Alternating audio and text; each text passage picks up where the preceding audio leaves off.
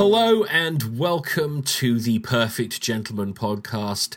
I am Zach Falconer-Barfield, 1PG, the founder of the Perfect Gentleman, and alongside me is the somewhat sniffly but always charming James Marwood.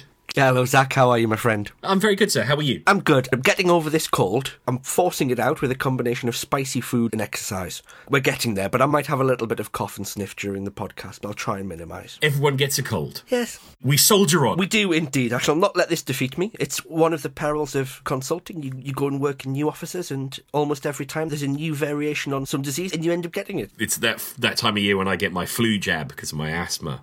For some reason, it always takes me a couple of days to get over it.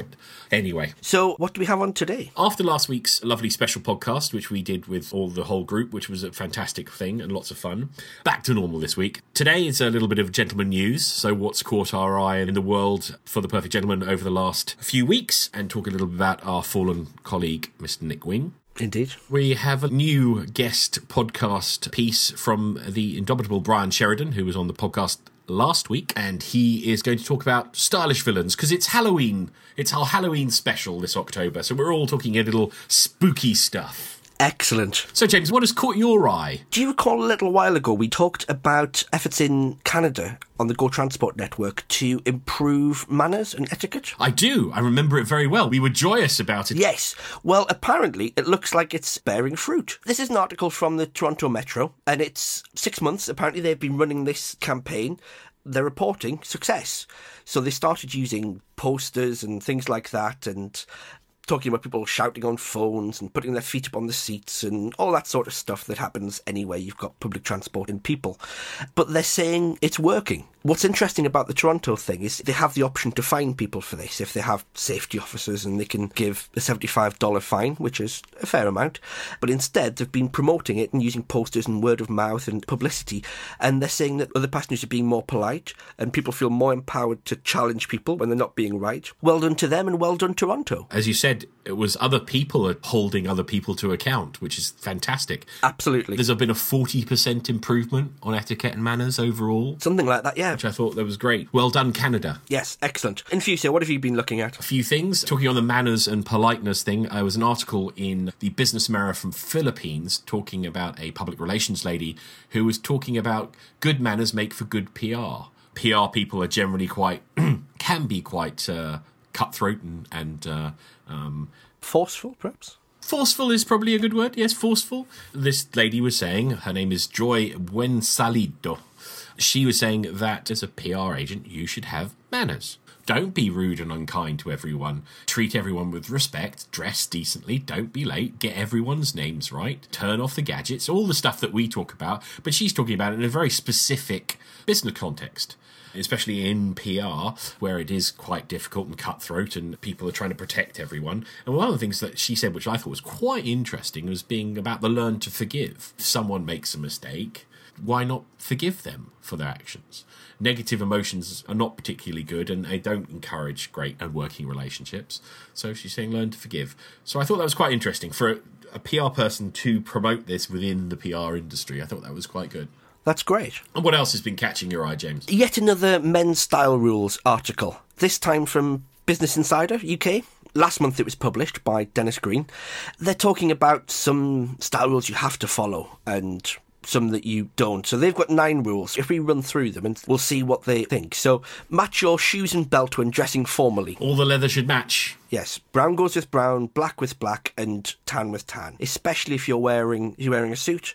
If you're dressing for a formal occasion, it's got to. If you're wearing black tie, you'll be wearing black anyway. Though there is a reason for that. But what happens is if you mismatch too drastically, you break the clean line that you're trying to get. Absolutely. If you've got a black pair of shoes and a brown belt, they really jar the eye, and the eye is then drawn to the mismatch. Yes. Rather than having a nice, stylish silhouette, your eye kind of keeps going back to the mismatch. Absolutely. The next one then is don't mix patterns. I'm not quite sure on this, because I think what's good is to understand how patterns work together. That's really important. And not going overboard with it. There's no reason you can't have a striped shirt and a check suit so long as they work together, or a patterned tie with a slightly patterned shirt. That can work so long as you understand the reasons why. So don't mix patterns unnecessarily or don't mix patterns badly. I think it's probably more fair. Yes, I think that's quite fair. I have a striped white and pink shirt and a pink and white polka dot tie. And you would think that it wasn't go well, but when I've worn it, it does tend to blend. Just because the colours go right. Absolutely. One of the best guides to this is in Dressing the Man by Alan Flusser, which I've talked about in the past. Generally speaking, your patterns go by size, shape and direction. And then you've got colour. So colour, first of all, that has to go. And then so long as you're matching one or two of the colour, shape and size, it'll generally work together. And you can read Flusser for a bit more. We've written a bit more about it. But generally, playing with patterns is fine. Just do it well and don't overdo it. Yeah, I agree with that. Dressing to the specification required. I think that's full stop. Full stop, move on. If it's black tie, wear black tie. There's nothing else to say on that one. Indeed. Now, I must admit, I quite like shorts and linen jackets. So a nice pair of well-tailored shorts with a jacket for a summer barbecue or something like that, I really like. I know most people don't, and I know probably some of the listeners are going to be cringing and shaking their fist at their generic fruit-based device, but done well, in a casual setting, it works well. Not in a casual setting, wear long trousers. I think the assumption is on the shorts is people will put them into sort of cargo shorts or casual shorts. But I think if you're, as you say, you're wearing a nice, classic, tailored pair of shorts or a good pair of shorts that is fitted for you, that's not too bad. You've got to get it right. You can't just put on a pair of cargo shorts and a blue blazer and think, well, hey, it's got to work well. Has to be considered. Most of the rest of the rules are really simple. Matching your colours to the season. Don't button the last button on a jacket or a sweater or a waistcoat. Don't wear suspenders, braces and a belt at the same time. And never wear sneakers with suits, trainers for the UK. I think we can all agree with those. Yep, wholeheartedly. The last one is a little bit interesting because it says don't wear a vest, a waistcoat on its own. And the argument that they put across is that it makes you look like a waiter, or that your jacket is missing something. The picture they accompany it with is a guy wearing a suit waistcoat with quite textured jeans, and that doesn't look right. But it's not because it's a waistcoat, it's because it's a shiny worsted suit with a silk-backed waistcoat with jeans. The texture's wrong, the context is wrong, you just look like you've spilt coffee on your trousers and you've had to put your jeans on. However, something like a tweed waistcoat or a flannel waistcoat, something in a textured cloth with a bit of interest to it that matches the jeans, or if you're wearing chinos or khakis, that can look really, really good. What you want to avoid is the impression that your top half is wearing a suit and your bottom half is wearing jeans, like the dressing equivalent of a mullet. That's not a great look.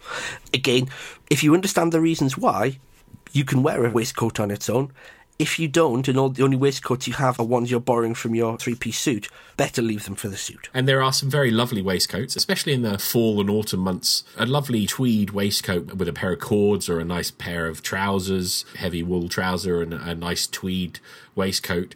I've seen the look work incredibly well. It lends a slight casuality to your outfit. You're dressed up, but you're not overdressed. I saw a chap dressed just like that last night when I was out in Newcastle. Looked like he was on a date, and he had a nice, well-tailored tweed waistcoat and a pair of grey flannels, and he looked fantastic. Now, James, there was something else that you wanted to talk about as well, I remember. Yes, I had a really fun weekend a couple of weekends ago. It was the UK Scientific Wrestling Camp. So this is the traditional English catch wrestling art, which largely died out in the UK. It held on in Lancashire and Wigan primarily and a few other places, but it doesn't have the popularity it once had. But it was also quite popular in the US. Every year, the Scientific Wrestling Group hold a camp in the UK where prospective trainers and experienced trainers get together. I've visited one camp last year to train, which was some of the hardest training I've ever done. Those guys are incredible. But I couldn't get to this one, other than just for a few hours. But what I did get to see was Josh Barnett, who is a previous heavyweight champion in the UFC and an absolute hero of mine, teaching, which was fantastic. But also, what I wasn't really aware of was how much of a gentleman he is. I'm not going into too much about that, but what was really interesting to me was watching him teach and watching him interact with guys who were a mixture of extremely capable wrestlers who really know their things well, guys like Martin Oswick and the Hazelmere Catch Wrestling Group, or Chris Crossan from Nottingham, who are guys who teach and, in Chris's case, compete. And then also guys like me who are complete newbies to this, and younger guys, older guys. For someone who's a champion like that and such a famous guy and very much in demand, was very generous with his time, talked to people, and really made everybody feel welcome and open, which I thought was fantastic. There is an article which is worth searching out, which is from Fightland, which is Vice Magazine's UFC and martial arts section, which I really enjoy. This is from 2013. It's an interview with him, reading it, and his love of good suits, of good grooming, of speaking correctly, of enjoying good alcohol but not taking it too far, reading, all those sorts of things. Josh Barnett sounds like our sort of guy. It's worth looking out for that. And if you get a chance to see Josh fight, go do it. He is using this traditional catch style in a way that nobody else at the high level is. Oh, fantastic. That sounds very interesting. And we always like the gentle men who are masculine, male, and do interesting things, but also have that gentlemanly aspect to them. That's gentlemanly news over with. That's what's caught our eye for the week. It is. We're going over to Brian Sheridan, who is our lovely correspondent in America, and he's going to give us a little bit about stylish villains.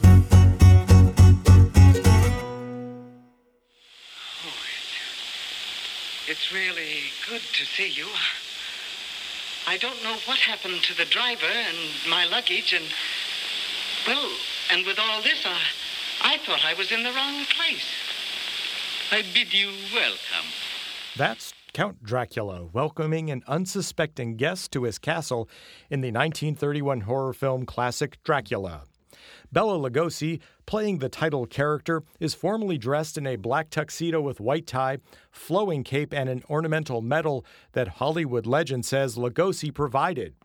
Being gracious, Dracula even offers his guest a glass of old wine. The fact he turns into a vampire and kills for his bloodlust probably ruins the whole stylish host vibe he obviously has worked hard to perfect for his Transylvanian B&B. Lugosi has set the standard for all of the Draculas to come, from Christopher Lee's portrayal in 9 films from 1958 to 1976, to Frank Langella's 1976 appearance on both film and stage. George Hamilton, one of the most stylish men himself, also walks around modern New York City in a full penguin suit for his comedic turn as Dracula in Love at First Bite, also 1979. Movie audiences have become used to watching stylish villains attempt to kill the hero and wreak havoc on the world. Many of the comic book baddies have recently cut a dashing figure on the big screen, be it Heath Ledger's Joker in The Dark Knight or Tom Hiddleston as Loki in The Avengers. It's not easy to look sophisticated and evil in spandex. However, one would draw stares and possibly cries of fright if you tried to emulate the sartorial style of those cartoon evildoers, like the rough-hewn look of Bane, Batman's nemesis in The Dark Knight Rises. As a gentleman, it is not about calling attention to what you are wearing, which would probably happen if you were seen with a leather and rubber mask any place outside of the San Diego Comic-Con. If you're interested in moving smoothly from your evil lair to a night out on the town, look no further than the James Bond movie series. Though Dr. No's Nehru jacket didn't stand the test of time, it looked dapper in 1962 when the movie hit theaters.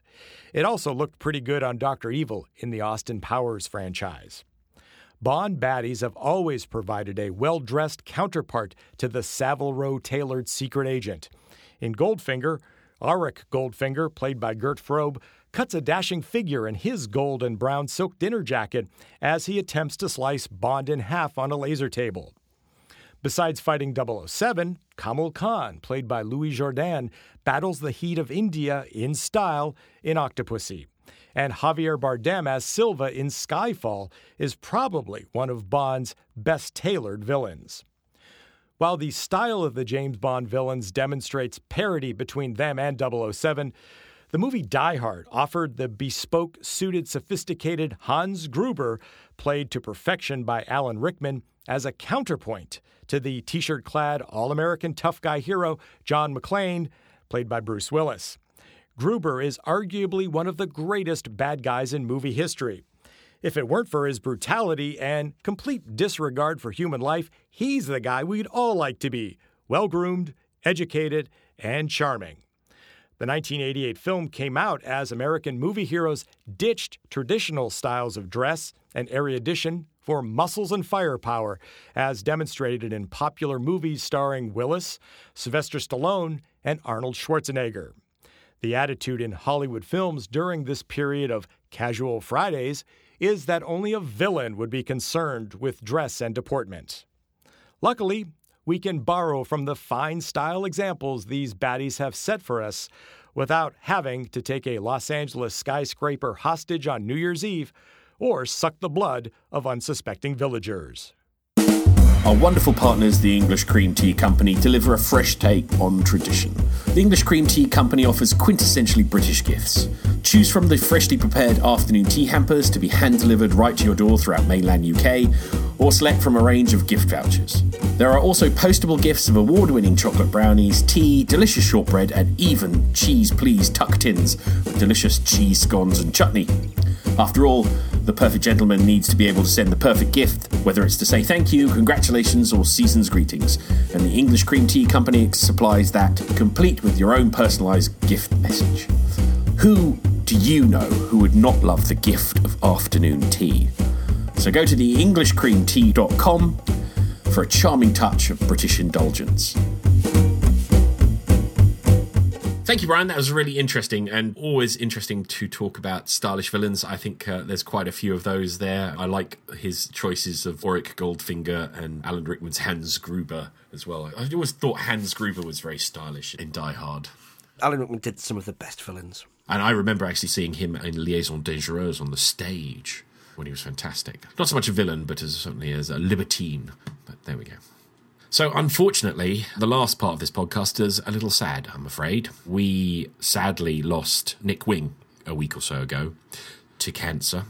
Nic was one of the founding partners of The Perfect Gentleman.